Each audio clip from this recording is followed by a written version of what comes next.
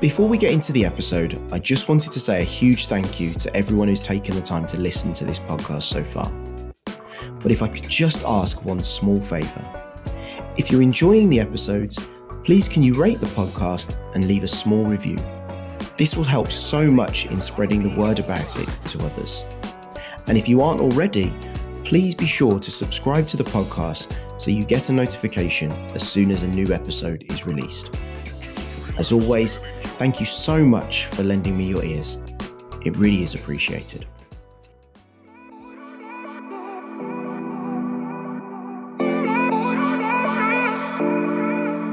My guest this week is Axel Blake, father of two to a 13-year-old son from a previous relationship and a 2-year-old daughter that he has with his current fiancée, Louise. In recent weeks, Axel has shot to fame after being crowned as the winner of the popular TV series Britain's Got Talent. Having known Axel through his work on the comedy circuit for over 10 years, I'm immensely proud of him for this latest achievement. And it was so nice to finally be able to sit down and have a chat with him about his parenthood journey so far. In our conversation, we spoke about his introduction to fatherhood and his thoughts and feelings around that time that he remembers so clearly. How he tried to balance an early career in comedy whilst co-parenting his young son. How he coped with the recent lockdown and how that affected his parenting style and the lessons that he's learnt, as well as his goals for the future off the back of what is now a historic Britain's Got Talent win. So here it is, episode 11 of the Diary of a Dad podcast with my friend Axel Blake. So how are you, sir? I'm not too bad, Ben. I'm not too bad. Good. It's really good to have this conversation. I'm very excited for it. I have been for a while now. Yeah, thank you. It's been an emotional few weeks, to be honest with you. Yeah, and we got to just get that out of the way because first of all, I'm so grateful that we've been managed to get a little slot in your now very, very busy diary. Yeah, no, but it's you, so it's all right. You could move a few things here. ITV, Ben's calling, so be on pause. I love that. So let's just clear it up for anyone that is listening to this episode that isn't familiar with you. You are hot off the back of a win on what I believe is season 15 of the 2022 of Britain's Got Talent. That's correct. That is correct. And how are you feeling off the back of it? My feet has just landed, to be honest with you. Just landed. Every now and then, even today, sometimes I think, did I really just win Britain's Got Talent? Honestly, every now and then I'm like, did that really just happen? Because I'm still going around the place. I took train yesterday. Who told me to take the train yesterday? I don't know why. And I didn't have a face mask. So it was just like, are you, oh my gosh. And I was, anyway, that's another story. But it's been an interesting few weeks, to say the least. I can imagine. We'll get into it in the conversation because whilst we're here to talk about fatherhood and your journey so far, I think there's a lot that's kind of going to link back to, what shaped you as the person that you are today, how you've ended up, I guess, in that situation. Firstly, congratulations on the win. And I know that you've got a ton of people that are rooting for you now and, can't wait to see what's next. Yeah, 100%. Yeah, the pipeline is chock-a-block, mate. Yeah, come on. Amazing. So let's get into this conversation about your fatherhood journey so far. But before we get there, something that I do with every single guest is I like them to cast their minds back as far as they possibly can remember. We're talking your childhood now. So we're going right the way back just to set the scene and to have a chat about what life was like for a young Axel Blake growing up. Oh, we're going to get deep. Okay. So, me growing up, it was totally fine, to be fair. There was no trauma or anything like that. I had mum, dad, both married, and my brother is 3 years younger than me. Um, we all, yeah, it was totally fine. I went to a boys' school. My mum and dad didn't want me to go to a mixed school. I was like, no, we're going to a boys' school. I'm not sure if that helped or anything, but there was just a lot of fights in school, to be honest with you. And most boys' school has a sister school. And we just got excited and just always went to the sister school, the sister school. So I don't really know the purpose of that, but I remember it was like, no, you got to focus on school. Then after school, you could go through um, and do sixth form and whatnot. I wasn't too good in school. Okay. I was a class clown, which kind of paid off, thankfully. But at the time, it was like always getting sent. I was always getting sent to the front of the class. I got easily distracted. Easily distracted. I'm also dyslexic, so I just couldn't focus in school properly. I couldn't get my head around some of the things. I'm a very hands-on person. I'm never behind a desk type. That's never been me. I'm always just hands. That's why I've always been a mechanic. Then I was a bus driver. Then I was a junior chef and all that kind of stuff. Hands and been good at that stuff. Um, but yeah, school was interesting. I was very much a people person. I noticed that from a young age, um, and very much making. I remember just gathering kids around and making everyone laugh. And I remember doing the your mama cusses back and forth. I was good at that. The your mama, oh, but your mama, and I had to add my own little flair to it. And that's when I realized, oh, you're all right at this. So yeah, it was just me finding myself, uh, and then meeting real good friends. There's one good friend. Actually, there's two people I still talk to from my primary school and secondary school, which was quite amazing. I went to private school as well. So, well, actually, I don't really tell much people, but it was private primary school. And then I think my parents were like, yeah, this is not doing anything. You're not really picking up anything. Let's send you to, secondary school. That's not private. Boys' school. But yeah, it's been good. Even at home, I was quite naughty though, I would say. When I remember my parents setting times for me to get home, and I just couldn't help but break them. And it didn't serve me any, it didn't help me at all because it just means that I couldn't go out the next day or the next week. So I don't know why I would do that, but what I notice is peer pressure. So my friends at the time was always like, "Oh man, come, you don't need to go back there. Come on, man, it's only one more. Are we gonna meet them lot?" And I'll be like, "All right." Before I know it, now I'm in more trouble than I ended up being. So I had to learn that, but yeah, I never did. Um, I was hard headed, very much hard headed, always in trouble. My brother now was very much into computers, and like my dad was very much into computers. He actually helped start SatNav and build the software to create SatNavs and whatnot. And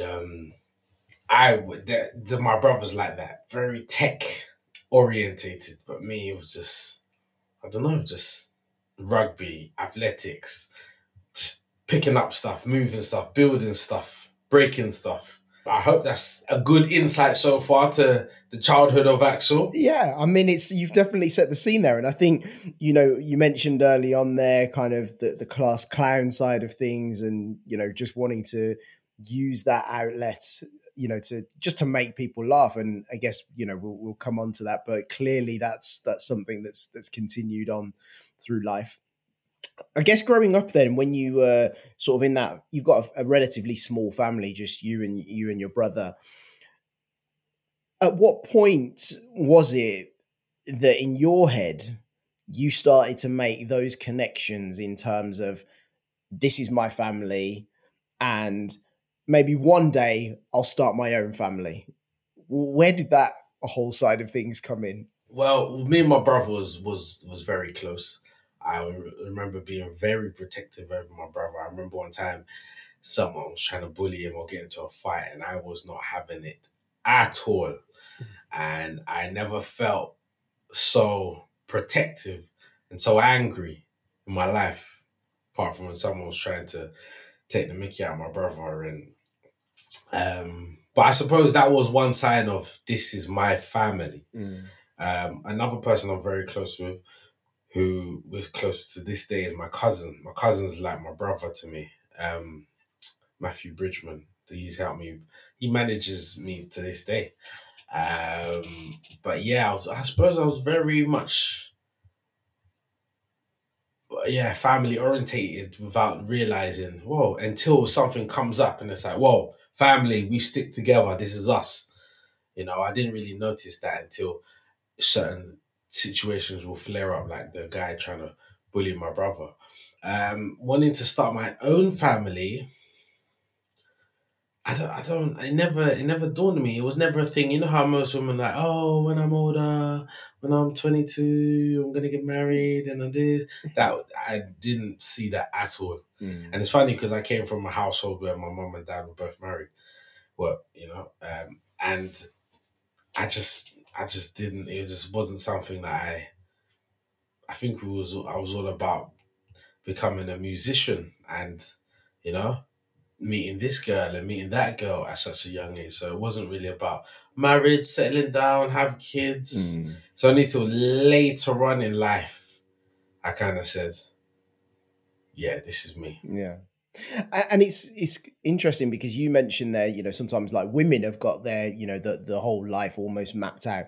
It's really interesting from guests that we've had on. So other dads, we've had the real range. We've had dads that, from as young as 13 were like, they've seen either what a good or a bad family situation is like. And they're like, I'm going to have kids one day. And then there's others that, they've got well into their 20s before families even been a consideration, because again, a lot like you have said, they were just living life, just doing what teenagers, young boys were doing, young men, and then it kind of just it happened one day.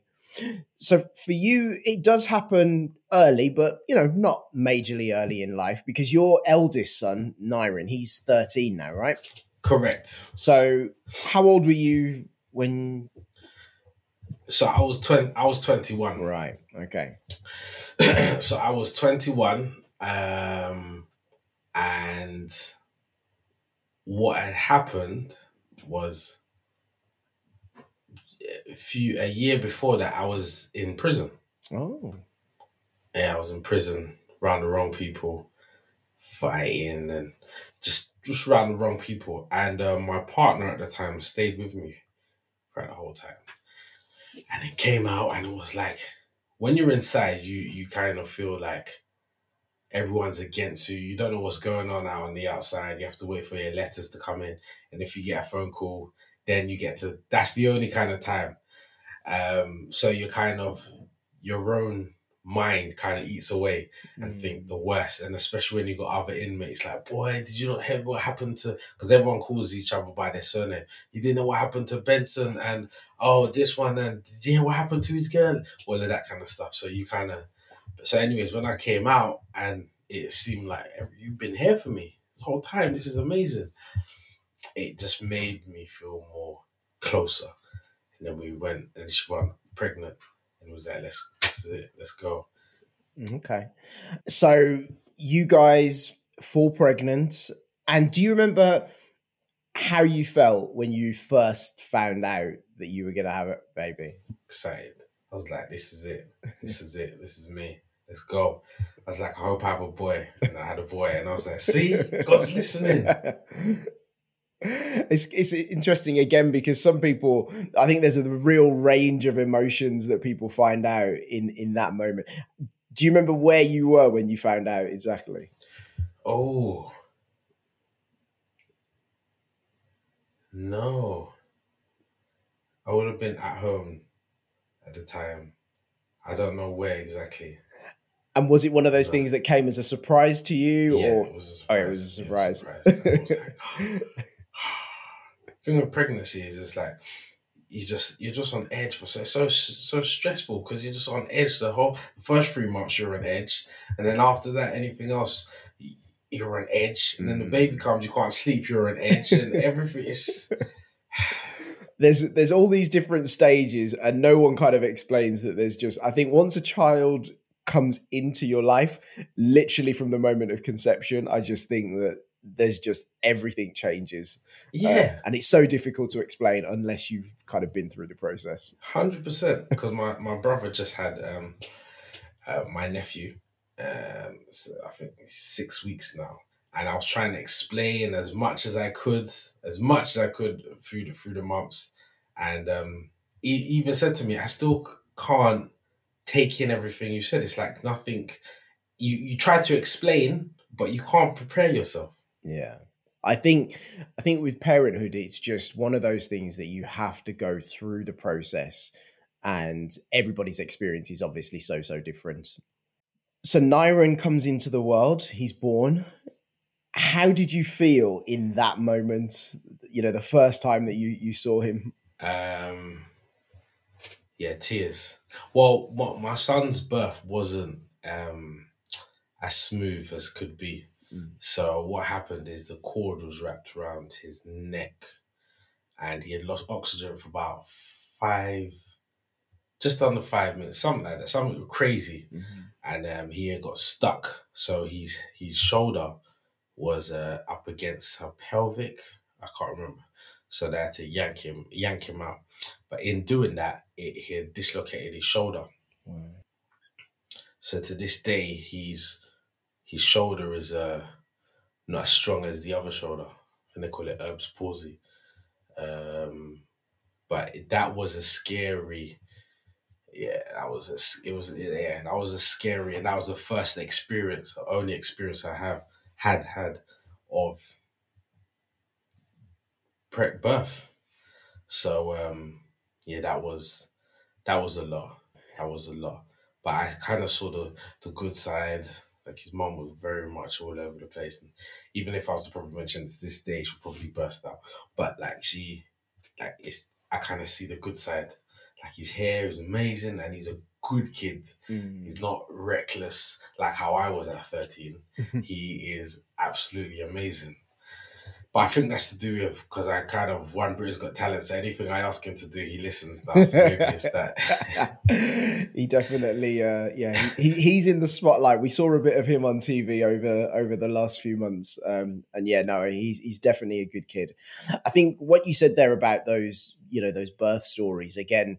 You see those fairy tale things, don't you, in the movies or in Hmm. films where everything just is plain sailing and the baby comes out and it's that really ecstatic moment. But I mean, we just experienced that with our youngest, with Zaya, and him coming out and not hearing those initial cries that I'd Hmm. heard with the others. Hmm. And then they start looking at the clock, and then they Oh start yeah, counting, and then they start getting our resuscitation equipment. And yeah, it's just, there's a lot that goes on, I think, in those moments that, again, you don't want to scare a parent to be by saying, "Oh, be careful because this might happen," because no one wants to hear hmm, that. But they are the yeah, realities. I think what you said there about the cord being stuck around the neck and problems with being stuck in the birth canal. They are so common in pregnancies, but maybe the stuff that we don't always hear.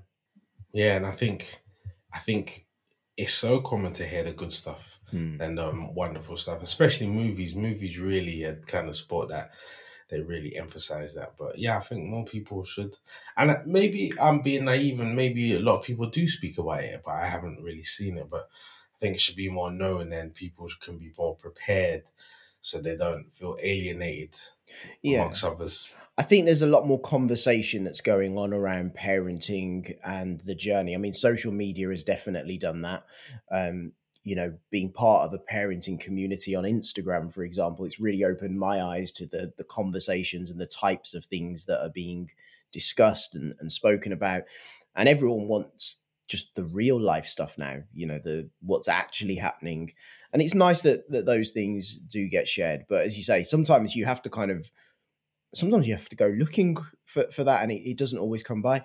One thing that I'm always really interested in when I talk to my guests is understanding, as you were preparing to become a father, and then even shortly after Niren was born, what was your personal sort of support system? Like who were the people or individuals that you were going to and talking to about becoming a father, and then when you were a new father?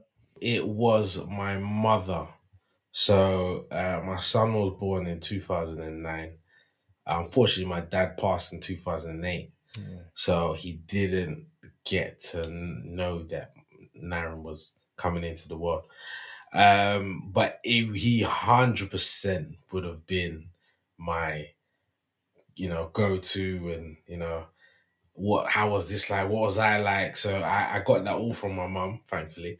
But it was anyone, because remember I was 21. I was 20 at the time, but when he was born, 21. But yeah, just I suppose my grandparents, my granddad, my mum. No one else really had kids in my circle at that time. That's So always the interesting one, because I think if there are people in your circle, you're bouncing ideas off each other. You're talking to your guy exactly, mates and going, "What's life like at home for you?" And they're giving you this bit of yeah, information, and then there's others that just you're the first one. yes, that was me. That was me. Um, but definitely my mum. But I always say, Mum, are you sure you remember that? Because I was always say, Mum, this was 21 years ago. Are you sure? No, no, I remember. I remember. And okay. So I'm not sure what was true and what was, because she made it sound like I was perfect and my brother was amazing. But I have no idea. I think after a little while, when it comes to your parenthood journey, I mean, there's stuff that I can't remember of my eldest, and I'm sure if I talk about it now, I'm talking about it as the most amazing time. But living through it Exactly. probably wasn't always like that. So, Exactly. well, that's good that you had that close relationship, I guess, with your mum to be able to have that conversation, because I think, again, that's so important, that when people are becoming parents, that they have got someone that they can, just openly speak to and go to for advice. I agree with that. So what was it like in those early months and early years growing up with Nyron, and just kind of experiencing fatherhood, I guess, through all of those early milestones? Um, well, after getting over the trauma of, oh my gosh, I almost lost my son, and then looking at the bright side of things, it was a big learning curve. It showed me how many flaws I had, one as a parent and two as a human being, because you've got this person that depends on you to live, literally live, to clean them, wash them, feed them, teach everything, and then watching you as a person. That's the first point of contact. And it just shows you. I remember this is bad. Not It's not too bad, but like I remember I used to, if I had rubbish, I just throw it, which is bad, you know. And I never forget the first time I saw my son do that. I was horrified, and I realized he's doing that because of me. But this has been some habit I don't know where from, and it really opened my eyes, and I had to kind of unlearn things for the sake of my son, which I just didn't. That no one told me about that, and it's something I had to pick up and realize and learn. And then you've got things that you want to make sure that your child knows, and but no one can tell you the things that you want to teach your child, because it's all unique to the individual. So yeah, it was a big learning curve, but it just showed me that yeah, I needed some real growing up to do. Yeah. I think it sounds so obvious when you say about, oh, your child is going to just depend on you, but the reality of that actually happening, again, it's just one of those things that just can't be explained until Yeah, you can't. you're living in it, because it's so obvious. Yeah, that's how your child learns, from what they see around them and what Hmm. they hear, and just the learning that they do. I often say with my kids, especially like the younger ones, just being like, I wish I could just see what's going through their brain at the moment. Yeah. My youngest, he was sat in a chair. He's only 5 months, and he was sat in the chair when I was in the kitchen, like washing up the other day, and he's just staring at me intently, and I'm thinking, what is going through What? Yeah. through his head in this moment? Because clearly he's got some thoughts, but that's not processed into anything because he can't say Yeah. anything. Speak. So Yeah. I'm just, as you can probably tell, I'm very fascinated by every aspect Yes. Yes. of this. But that's good. I mean, learning very early on that, you had that maturing to do, that growing up to do. I think that's again a testament to a strong character, because some people kind of ignore that. They know it, but then they just kind of put it to one side and like, I'm just going to live my life. Whereas you said you had to make certain changes, and that definitely helped. So you're not with Niren's mum now. No. What stage did that side of the relationship break down?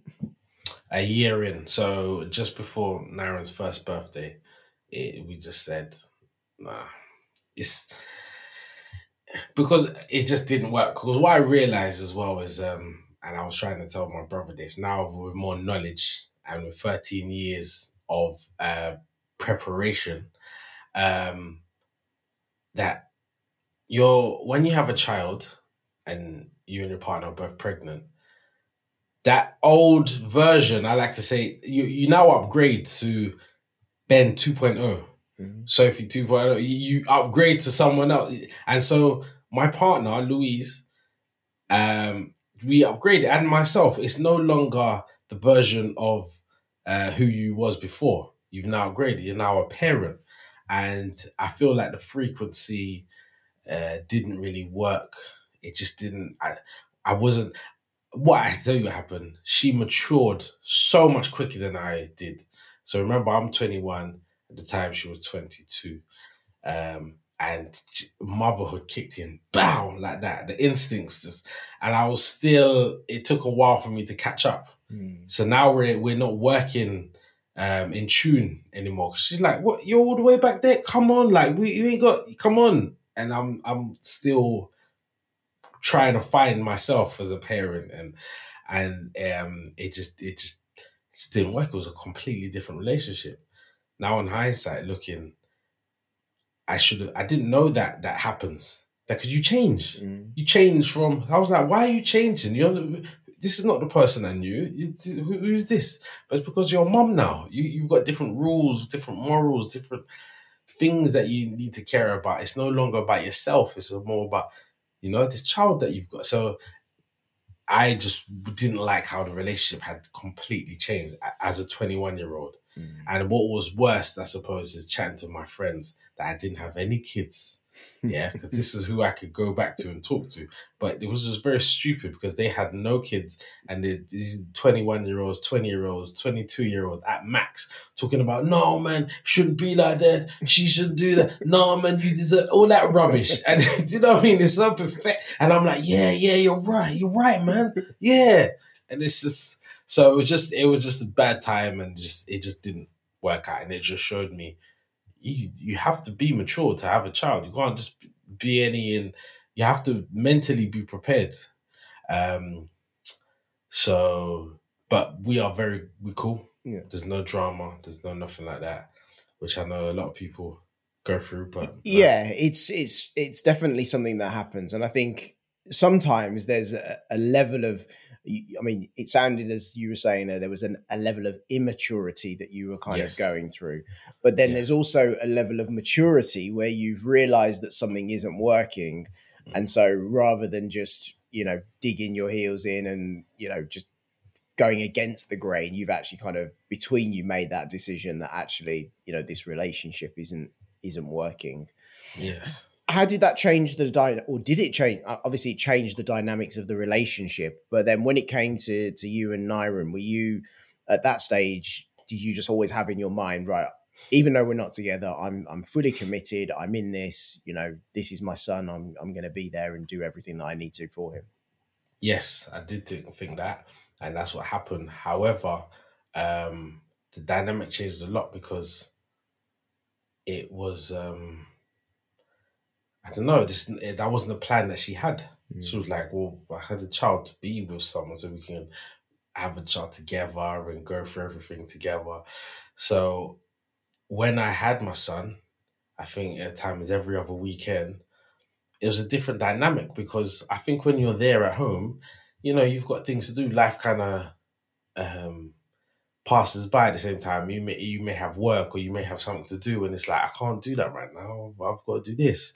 But then when you have your child every other weekend, it's like almost like a birthday. So whatever that child wants, well, that's how I was anyways. They got, because it's like, boy, I've got you for the weekend. So it was a heightened version, almost spoiled. Yeah. But if we was living together, there wouldn't have been the case, because it would have been like, no, you can't eat that. No, what, you can't watch that. What? But because I've only got it for the weekend, so that was like that for years. So it was two different parenting styles. And remember, I'm still trying to find my feet as a parent. Yeah. So it's very different co-parenting and then being in a a one household, Yeah. and you've both got the same parenting rules. I've got my own at home, and she's got hers. And then sometimes it gets to the point where, don't tell me how to raise my child. When my child's here, I do it my way. But sometimes it shouldn't be like that. Growing up, you realize, no, you can still take advice, because the child's still going back to another parenting style. And you need to adapt that, because it's just going to be confusing for the child. But I suppose when you're angry, it's like, don't tell me what to do. Whereas I suppose, look, in hindsight, it's quite selfish. So yeah, it did change a lot. But yeah. You figured it out. I think we've had various guests on that, are in co-parenting situations, and there definitely seems to be that theme that, initially, because this wasn't part of the plan, when things do fall away, or relationships fizzle out, there has to be that period of kind of building it up and getting back to where you wanted it to be. This is probably a slightly personal question, so feel free to not answer it, but I'd love it if you did. When you were in a situation where you were having your son every other weekend, where you were at in that stage of your life, were you happy just to have him for those weekends? Did that suit your lifestyle as it was at the time? It did, actually, because I realized at 20, let's say I would have been 22 back then, I was still quite selfish. Right. I feel like when you're a parent, and a good parent, you're very selfless, and it's all about your partner and your kids.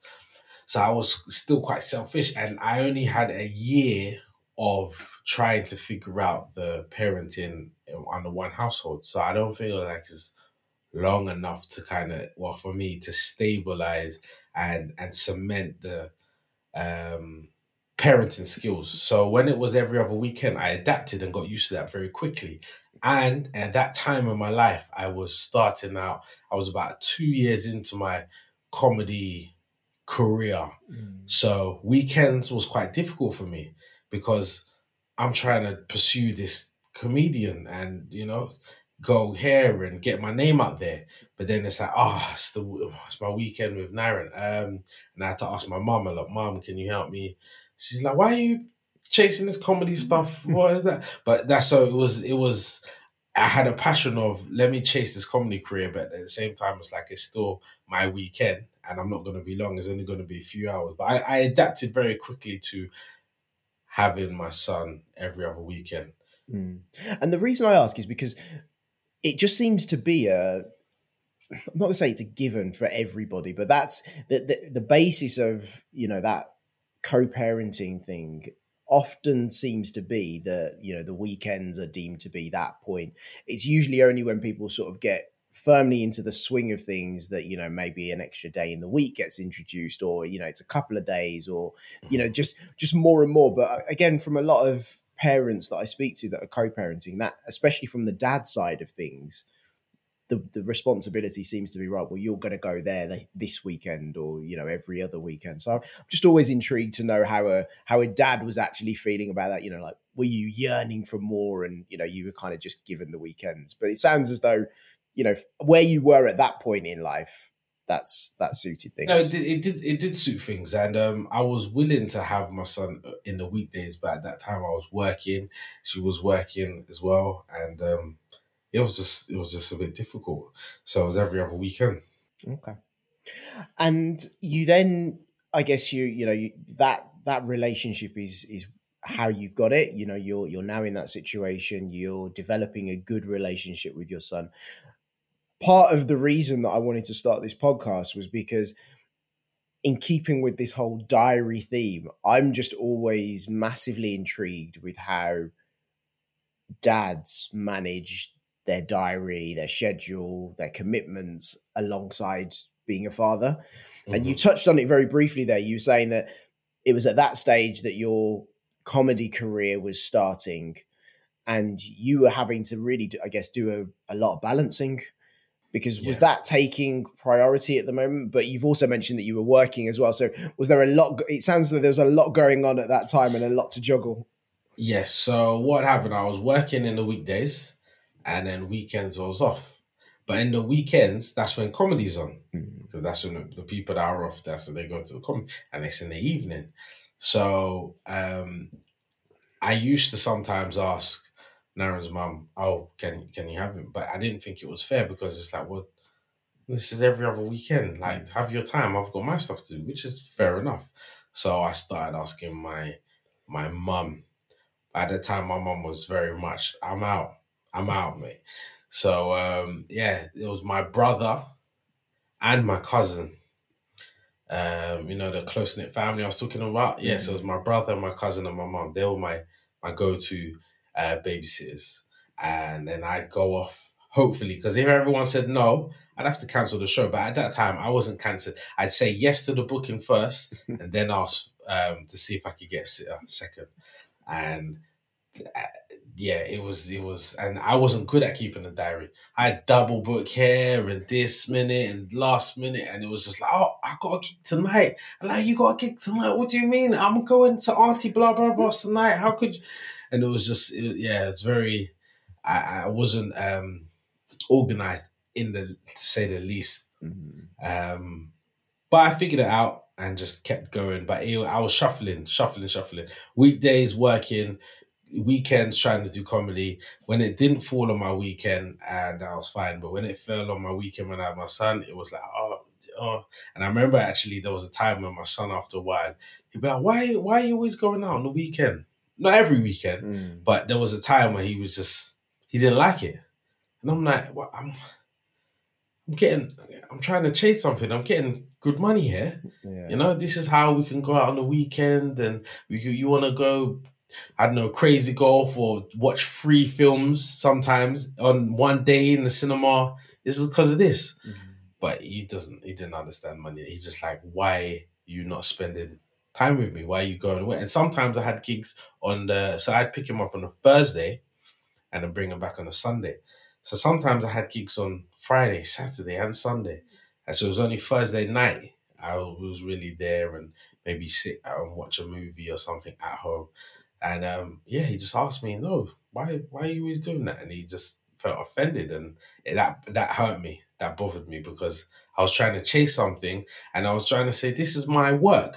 I Yeah. know it seems like, oh, I'm having fun. When I show you the video, everyone's there having fun. But that's them having fun. Mm. I'm bringing the fun to them. That's my job. That's my job role.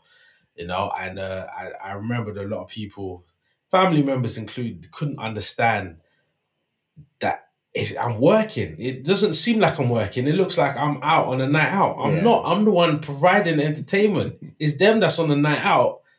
So that never made sense to some of my family members, but I just kept pursuing it.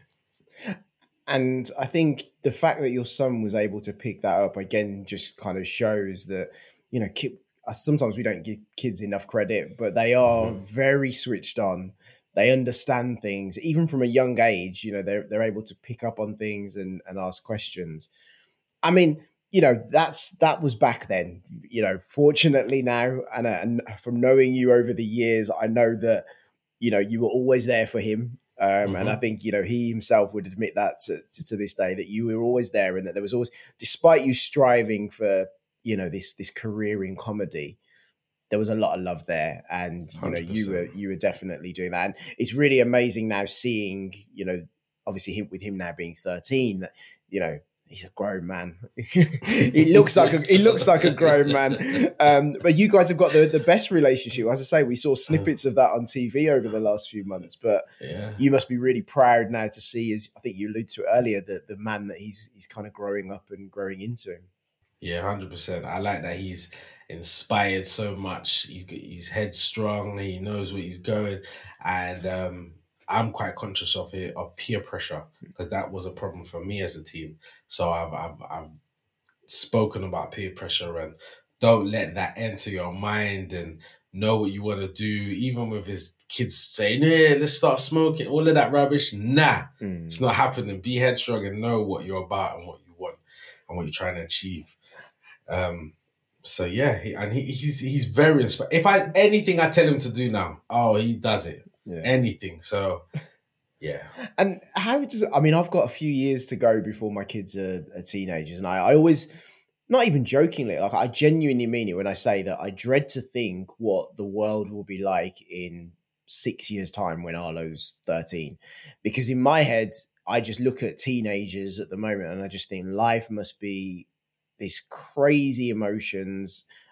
You're going through all of these hormonal changes anyway, and then you've got like the pressures of social media and the just the access to information that we have now that we probably didn't have when we were teenagers. How do you have those conversations with your teenage son? Like, is it easy to have it? No, no, not in the slightest. Not in the slightest. So sometimes, depending on the conversation, his mum might have some of the conversations, and sometimes, depending on the conversation, I might have some of the conversations. But we do have a very close relationship, me and my son. So I can speak to him about certain things. I've spoke to him about all the sex stuff and all of that. I know it was hard for me, Ben. Ben, it was hard. It was so hard. Oh my goodness. And just, because I'm not silly. Everyone, there's going to be a time in school where everyone, oh, look at this. Oh, look what I saw. And it's so accessible online. This is And it's so scary. It's so scary because you just don't want that to just influence their decisions. And it's a horrible thing, and I don't know what the world's gonna look like, when he's an adult or like when Arlo's a teenager. It is scary, but it's just preparing them.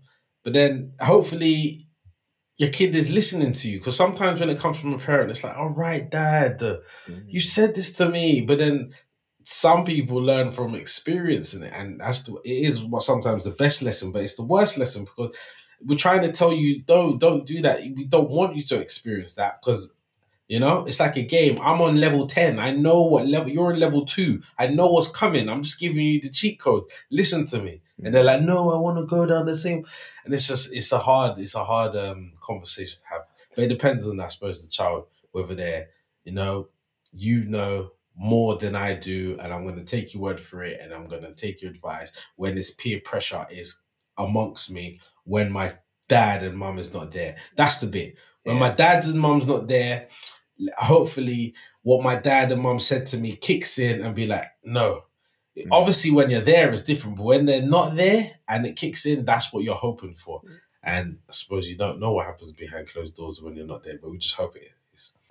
And I guess the reality as well is that I guess it's all about the lines of communication, isn't it? Because we all made mistakes as kids, teenagers, young adults, or whatever, and so inevitably our children are going to do the same. But I guess it's almost then about how you respond to it when that happens, because I think I was talking on a panel not so long ago, and that was kind of the conversation. Do you want your kids to come to you and talk to you about certain topics, or would you prefer them to be going off and having a conversation with like a qualified teacher or someone that works in a school that can talk to them on certain topics? And I mean, I was offended at the thought that my kids would go off and have that conversation with someone else, because there's this whole thing around if it gets said to someone who's qualified and who works in a school, then the conversation is, do they have to tell you as a parent? And there's a few interesting laws around that side of things. So I was quite offended, thinking, well, no, the lines of communication are always going to be open, but I guess the reality is it may not always be that easy. Could just be awkward. Yeah, you can try and plant those seeds from now and hope that that continues. But yeah, again, just something that I've always been like I'm seeing ahead. I'm Yeah, seeing of ahead course. Rightly so. as Rightly so. as to what it might be. So you're doing well. You've got currently got a 13-year-old son. You also have a daughter. I do. A daughter who, depending on where you look online, I think this is the comedic element. There's some sites that have taken some of your comedy very literally, and there's a joke out there that you nicknamed her Pfizer because she was born during COVID times. Yeah. Yeah. I will clarify that that is not her birth certificate name. Correct. So your daughter now, she's 20 months, I believe. Yes. 20 months. So you've given birth to a child during the madness of the last couple of years. Yes. What was that like for you during the lockdown period? Well, it was very interesting because me and my fiance, we was just home, just actually home all day. No one had to go to work, so it was just in the midst of each other's presence. So I feel like I was a good help because it was just nothing but pure dedication and time focused on anything you need, anything you want to sleep, and there was no distractions. Whereas when my son was a newborn, I had to go to work. She had to go to work after 9 months, so it was completely different. But the being a pandemic baby, it was we couldn't go in the hospital. I couldn't go in the hospital. I couldn't go because I'm talking in the midst of it. I couldn't enter the hospital. I couldn't go to any of the appointments. Even when she was born, I think I was only allowed in there for 3 hours and then jog on, mate. Kicked out. Yeah. And then my daughter got what's it called? Jaundice. Right. And so she was in the hospital for about a week or so. But see, I think my mum said I got that, but my mum and dad was there, and you could just be there. So I'm on the phone to her on FaceTime or video call, and it was just a kind of a disconnection, because we've been around each other for so many months through the lockdown, and then you're a week away, just down the road in the hospital, and it's like you can hear baby crying, and it's just like I want to help. I feel like there was just something really missing. I think it was for me, it was almost like a common sense approach that seemed to be missing at the height of all of this. And I know that there was a lot going on within hospitals, and I don't envy the people that had to make those decisions. But I think from a maternal and paternal care perspective, there were just some very odd decisions, because the reality is, if you'd gone into the hospital at the point of birth and you just stayed in the room, or stayed on that ward or whatever, you were at no greater a risk than anybody else. You've got nurses and doctors coming in and out of the hospital, going home, going on the tube, going to work, and all this, and they're the people that are around. But there just seemed to be something missing around. Well, hold on, the dads need to be here. Yeah, 100%. They actually need to be in the room, and only one person being in the room. Anyway, don't get me started. We experienced some of that with Did you? Okay, with Otis, because Otis is only a couple of months older than your daughter. So okay, there was a lot of similarities, and I just could not get my head around it. But like you, I felt that the lockdown period was fairly relaxing. I remember Sophie, as you say, you didn't have to go anywhere. She was, I think the first sort of 6 months of the pregnancy, or no, the final 6 months of the pregnancy, we were in the proper lockdown. And so it was relaxing, probably a time that we'll look back on, and, we look back on it with some fondness, because, it was very, very different to anything else. And then how's your daughter kind of responded as a child? Because you've got some of those, pandemic babies that, they didn't really get much of the social interaction, and some parents are saying that they're starting to notice that. I know you show us snippets of her online, and she seems like a character within herself. She doesn't seem like she's lacking anything. No, yeah. I did find when we started to go to soft play, when they eventually opened back up, Firstly, when we went shopping, she saw everyone in face masks, everyone. So when we went to soft play and it kind of started to relax, and she's seen people without the face mask, she was kind of taken aback. My daughter's one, she would just stand there and watch people. She would close up, she would just watch and just watch you, and then walk off when she's ready. And yeah, she didn't. I don't know. She couldn't really take to the other kids because she didn't see any other kids. So when she saw the other kids, she was almost fascinated. But then she kind of gravitated towards the adults more for some reason. Any parent with their kid, she just was kind of fascinated. She paid a bit of attention to the child, but it wasn't about them. Um, she was very jumpy as well. Like if a kid was scream or making noise or dad or whatever, she kind of run back to us. Um, so I don't know if that was just her personality or she just like, whoa, what's this? This is a new world. I'm used to being in the garden, and So I'm not too sure, but I did find that she was on edge. Yeah, and I mean, I always say that I don't think we've seen the full effects of the pandemic on some children, mostly older children, because I think there was a lot of changes and things that were missed out because of that. But for our youngsters, as you say, even just that social side of things, as resilient as they are, they're creatures of habit, aren't they? So when Hmm. they're doing something regularly, to suddenly change and it be a bit different, that does have some impact, I think. But as I say, from what we see of her now, she's full of character, full of beans, Full. bags of energy. Yes. So how are you? And I guess now that the world's opening up and things are taking off, obviously you've now very recently gone through this process where you've gone through Britain's Got Talent, and now you've won it. Your diary's getting busy. Hmm. How do you see yourself now managing your diary alongside being a dad? Because I'm guessing you're better than when you were 13 years Yes. ago. Yes. A lot of experience and understanding myself, knowing my flaws, changing a lot of those flaws. So I would say, well, my son, he's first of all, Naren, he's big now, so he's like, oh yeah, dad, I might come because I live out of London now, Mm. and he lives in West London. So, but actually, I'm gonna stay out with my friends. I'm out with my cousins this weekend, or I'm here this week. So I won't be coming down. But like, no problem. When you're ready, just let me know. Mm. Day of the week, whatever. So we've got that kind of relationship, and he understands. And sometimes he might come to the comedy show if it's family friendly. Then I'm like, yeah, come down.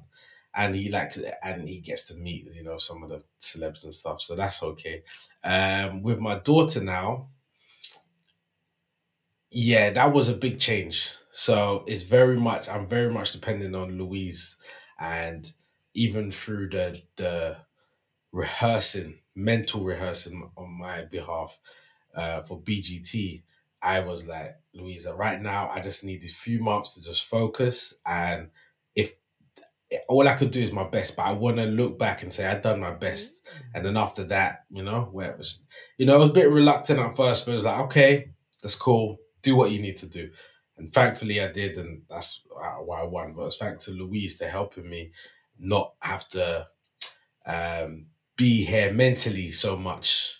And sometimes I'd stay at my mum's and I could just literally just dive in mentally and focus and write my jokes and how I'm coming across and all of that. And I suppose now we've got the hang of it. But now we're on the other side. I've got to do it again for the tour. Mm. So we literally, I just started writing yesterday actually. So it's understanding what it's gonna look like on this side now.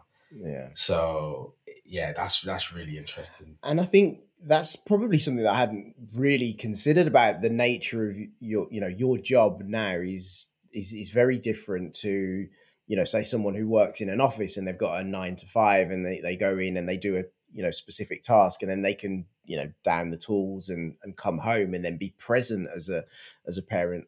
You must constantly be thinking about material Constantly. You know, and again, it's just really interesting to hear you say there that, you know, there was times that you just needed to have that space Yeah. mentally Yeah. to do that. I say especially for Britain's Got Talent, because it was like, this is a moment that can change everything. Mhm. I don't want to look back and be like, oh, I wasn't there. Let me put everything into it. Now I'm more relaxed Yeah. because there's less pressure. I've never felt pressure like that Right. that I did on Britain's Got Talent. I was my brain, I just couldn't, take all of that kind of pressure. But I got through it, and I just needed just space. I used to go on long walks and just let my mind just cool down, and just settle. So yes, it's very different, very very different. Because I'm always thinking of jokes, always.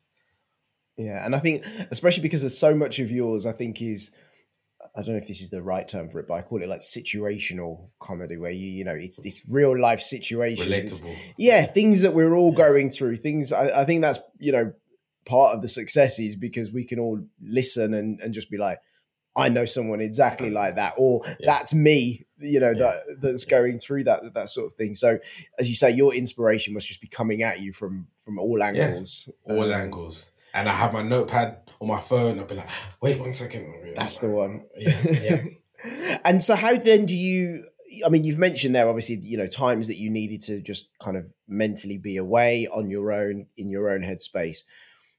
How do you think that then impacts when you do get together, when it is, sort of like dedicated family time? Are you good at downing the tools and saying, right, this is the time that we're going to spend together as a family now? I'd like to think so. I'd love to hear what Louise has to say. I'm assuming she'd say, no, you're still on your phone.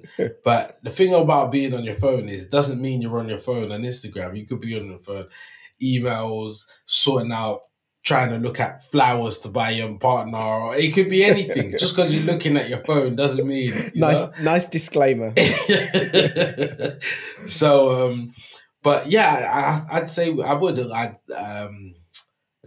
Sometimes I put down the phone and we say, let's go for a walk. I love a little walk. We actually had one today, actually, just a nice little walk, just stroll and just have a nice little talk, especially also when she's asleep as well. I know my missus is waiting for me to have a little nighttime conversation. I wondered what you were going to say then. Oh. I'm like, sorry, Louise. I don't mean to keep him. No, nighttime conversation and look through the day and what's the plans, what's the future looking like. Because, like I said, I suppose I keep saying because it's so brand new, but life's changed dramatically. Yeah. So it's just, we're just looking at what the rest of the year looks like, what the next month looks like. And it's the weird thing in this side of life is things come so quickly. Yeah. Literally, I think an hour ago, someone emailed me asking me to come down to their shop it's quite a big brand, I'm not going to mention it, but to come and, what's it called? Just give me things. I don't know what the word is. Gifting. Gifted, yeah. Lost gifting. But it's like they could only do tomorrow morning or Tuesday. And it's like, what? But it happens regularly now. So it's literally, you almost have to have an open diary. Yeah. An open diary.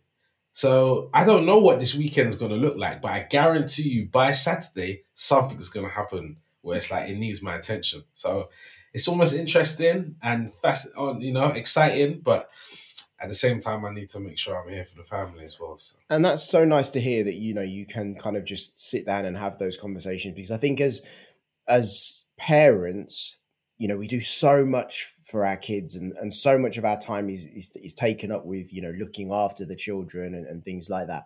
That I think a lot of parents would say the things that tend to go missing is that communication with each other. Those times where you can just sit down when the kids are asleep in bed and, you can just have a conversation. It's so important. So important. So important, because I think that without it, I think that's where resentment builds up. That's where, there's frustrations, and we all know that, to kind of keep a good relationship going, the lines of communication have definitely got to be open. And I learned that from just watching YouTube people talking about, oh, great, how to a long lasting relationship, or asking my grandparents. And a lot of them, it always came back to communication. So I am very big on communication. Yeah. And to the point when you know your partner, you know when something's up. You know, your energy is a bit different. So, you know, I know how to ask and open the line of communication. Like, what's wrong? Because the first time I ask, I'm not going to get anything. I just know how to, you know, by the middle of the day, I'll get it out. And I think it's important. No, it's so important. And I think there's, yeah, and I suppose, you know, different personalities handle things differently. But I think when you get into that rhythm where, like you say, where you know someone, I mean, I don't know about you. I imagine as a comedian, you must introduce comedy at home to kind of soften the blow sometimes. You know what's funny? I want to touch on this. So most comedians, their partner don't find them funny. Louise does not understand how I won. She don't understand why people want to watch me. And honestly, she said, I don't think you're funny. And I've heard Michael McIntyre's partner say that. I've heard a lot of my comedian friends, because they're seeing us from a different angle. And even my mom, the same thing with my mom. She's like, I don't know why people think you're funny, because they're seeing me from, that's her son. So it's the same thing with Louise. She's like, you're not, I don't know why people are hilarious. And when some of her friends are like, or her cousins are like, what, she's like, okay, he's not doing jokes all day, you know? Because a lot of people think this guy must be making jokes day in, day out, but it's not really like that. Yeah. I think I've definitely had that misconception about comedians. I'm just like, that's the only way that you kind of just get through your day is by making everyone around you laugh. But I guess there is the need to actually, as we've just said, there be actually pretty serious about things. And it's nice to hear that, you know, you guys have got that relationship where you are making the time out to do that, because especially with the recent change of circumstances, I can imagine that, you know, potentially being a real challenge. 100%. So looking ahead then, I know we don't have crystal balls and we can't see too far into the future, but give us I suppose, maybe just a bit of an insight. What are you thinking, or where are you looking to now for the future in terms of what you want for you and your family? For what I want for me and my family is just a good, stable financial bedding. You know, no worries. No matter what happens, we are good. You don't have to worry about anything. The foundation is set. That's my most important thing, because the hype's not going to last forever. So it's what I implement now to lay that foundation. I think that's the main thing. And happiness. I don't want to sacrifice a good foundation and have to go there and accumulate lots of money, but relationships suffered. That's not something I can sacrifice. Not a chance. So it has to be happiness and a good foundation, but I can't jeopardize one for the other. And as you feel at the moment, I mean, do you feel that there is an increasing amount of pressure to kind of do things, or do you feel that you are very much in control, you know, in terms of which way you go? Yes, I do feel like I'm in control, to be honest, because I feel like I've been chasing this for a while. So I've picked up some skills on the way in preparation for this moment. I never knew it at the time, but now in hindsight, it's like, I've acquired these skills for this moment. That's what it feels like. So I feel like I'm battle ready. I got the Batman utility belt along with the breastplate. I'm ready. Yeah. And it's good to hear. And I think, you know, obviously we weren't here to talk about necessarily your sort of career in comedy. I'm sure that there's going to be many a podcast where you'll divulge more about that around your experience and things like that. But just knowing you over the years and looking back at the history, I can definitely say, you know, you've been gearing up for this. I remember our conversation that we had earlier this year, where you were mapping things out. Yeah. And I love when a conversation like that goes exactly as it does this way, because you had a game plan, you wanted to do something, and you know you saw it through, and that again just to be commended. But I think there must be, I think suddenly when you get thrown into the spotlight in the manner that you have, I guess I can see why for some people that just throws them off balance a little bit. Yeah. Yeah. Um, and then especially when you add in, imagine you're single, carefree, and you don't really have many responsibilities.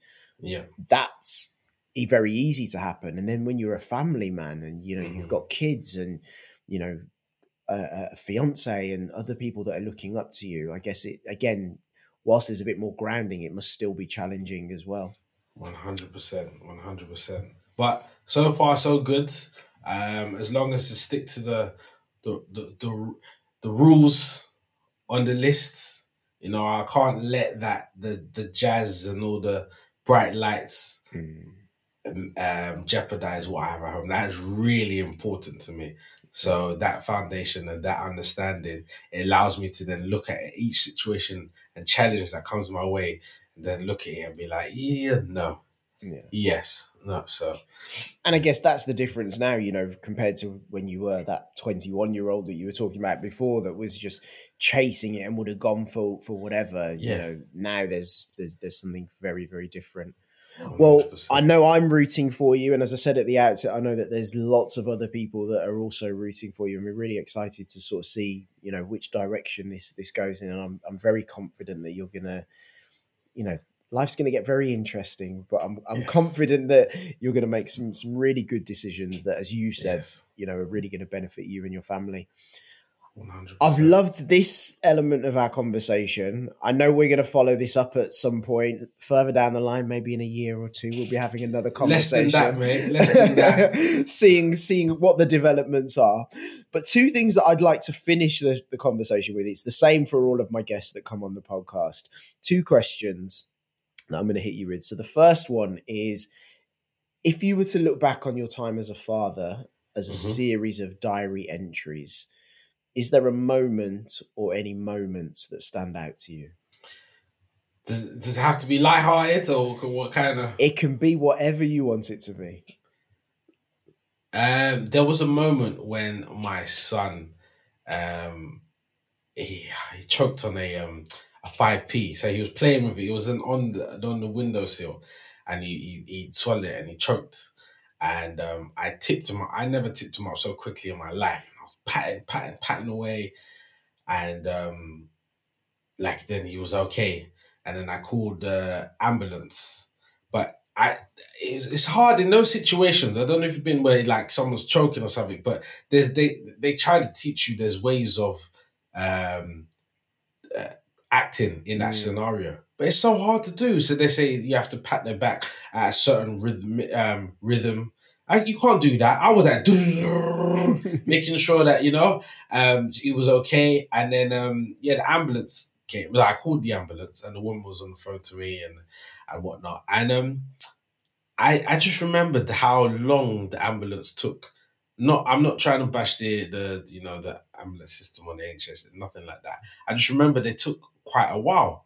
And well, not quite a while. It's, I don't know, 15 minutes or so. mm, And I asked the guy if he was still choking in this time, what would he be okay? But the guy, I remember the guy's like, no, he would not be okay at all. But I just luckily I think it turned, the coin turned, and he was able to breathe. But it was just the way he was like, well, no, it would be a whole different situation now. mm, But I was just like, wow, lucky the coin turned, and lucky he's okay. But I wonder if he said it like that because it's just every day to him. It's just another cool, mm. but it was just that was my son, and I felt like to say it so nonchalant, just yeah, it would have been a very different situation. There's nothing we would have been able to do then in 15 minutes. So, but that always stood out to me. One, how the guy spoke, and two, how it could have been a very different scenario that day, and I never forget it. Yeah, I think, and obviously we're glad he was okay with it. But I think that is the reality, that the paramedics and the medical profession, they just see this stuff all the time. All the time. And I've said I take my hat off to anybody that does that job, Yeah, because I don't know how they deal with and see the things that they see on let's see. on a daily basis. But yeah, you're right. When the first time you experience something like that as a parent, it's a pretty scary thing. Oh, mate. Yeah. Okay, and the second question for you might be a little bit challenging for you to answer because I don't think it's necessarily going to be just one date. But the question is: is there a date, or are there any dates in the diary that you're looking forward to this year? November the 10th, 2020. It's Thursday, November the 10th. Reason being is because that is I'm putting on the tour right now, but that date is Hammersmith Apollo. Right. Now, I'm from West London. I've grown up walking past Hammersmith Apollo from a young child to a teen. Got years and years of going past this event, this building, this monumental building, iconic building, thinking, wow, look how much people are outside. Look at the name across, not knowing who those names was, and and now to know that on that day, my own name, however many years later, my own name is going to be on that building. I can't stop thinking about it, Ben. I cannot stop thinking about it. And the fact that, because that building holds 3,600 seated, holds more obviously standing, but and the fact that I've sold over 2,000 tickets in how many days? I can't believe it. To this day, it's like, what? Yeah. What? That is crazy to me. And it gives me shivers. That is, I know I should be talking about, the comedy so much, but it's just that that day to me is everything. I think it's so valid. I think, that is a defining moment. As I say, won't divulge everything that we spoke about earlier in the year, but I remember you very specifically talking to me about that venue. Yeah. And just saying that was for you somewhere that you were, I think from the conversation, you weren't even necessarily talking about it being this early in, at this stage. You wanted to play it, but you didn't know when that was going to happen. Exactly. So for that to be happening in just a few short months away, it's crazy to me. So that's the date for me. And I think that day as well. I mean, I've got my tickets for the show already. Whoa. Just putting that out there. I'm not Mr. Guest List. I'm Mr. Support your friends and buy tickets. So I've got my tickets. I think I'm in row C. Okay. So don't bother pick on me. Damn. You're lucky, Ben. You're lucky. But I think I agree. It's something that I'm really looking forward to. And as I said, I've said it many times throughout this conversation, but really rooting for you, really happy for the success that you're having. I'm so happy to have this background conversation around, your parenthood journey so far and what fatherhood means to you. And I wish you all the very, very best for the future that I know is going to be very, very bright. Thank you, Ben. It means a lot. And I just say, you've been a great inspiration and a good friend, as well as an industry friend. So thank you for even having me. And I feel like it was important because it's about supporting one another. And I know I've had a lot of people trying to ask me, as you can imagine, jump on my podcast, jump on this. But there's a few people that I'd, put it's a priority. One, because of the relationship, and two, as long as I've known you, you're a great person. You're a good person. There's never been any qualms or nothing. You and so 100%. So thank you for even thinking of me and having me on. No, well, thank you so much. And I think anyone listening to this, I think there's going to be a lot of people very, very happy and enjoy some of the gems that you've dropped throughout this conversation. So thank you so much. Thanks, Ben. Take care. Take care.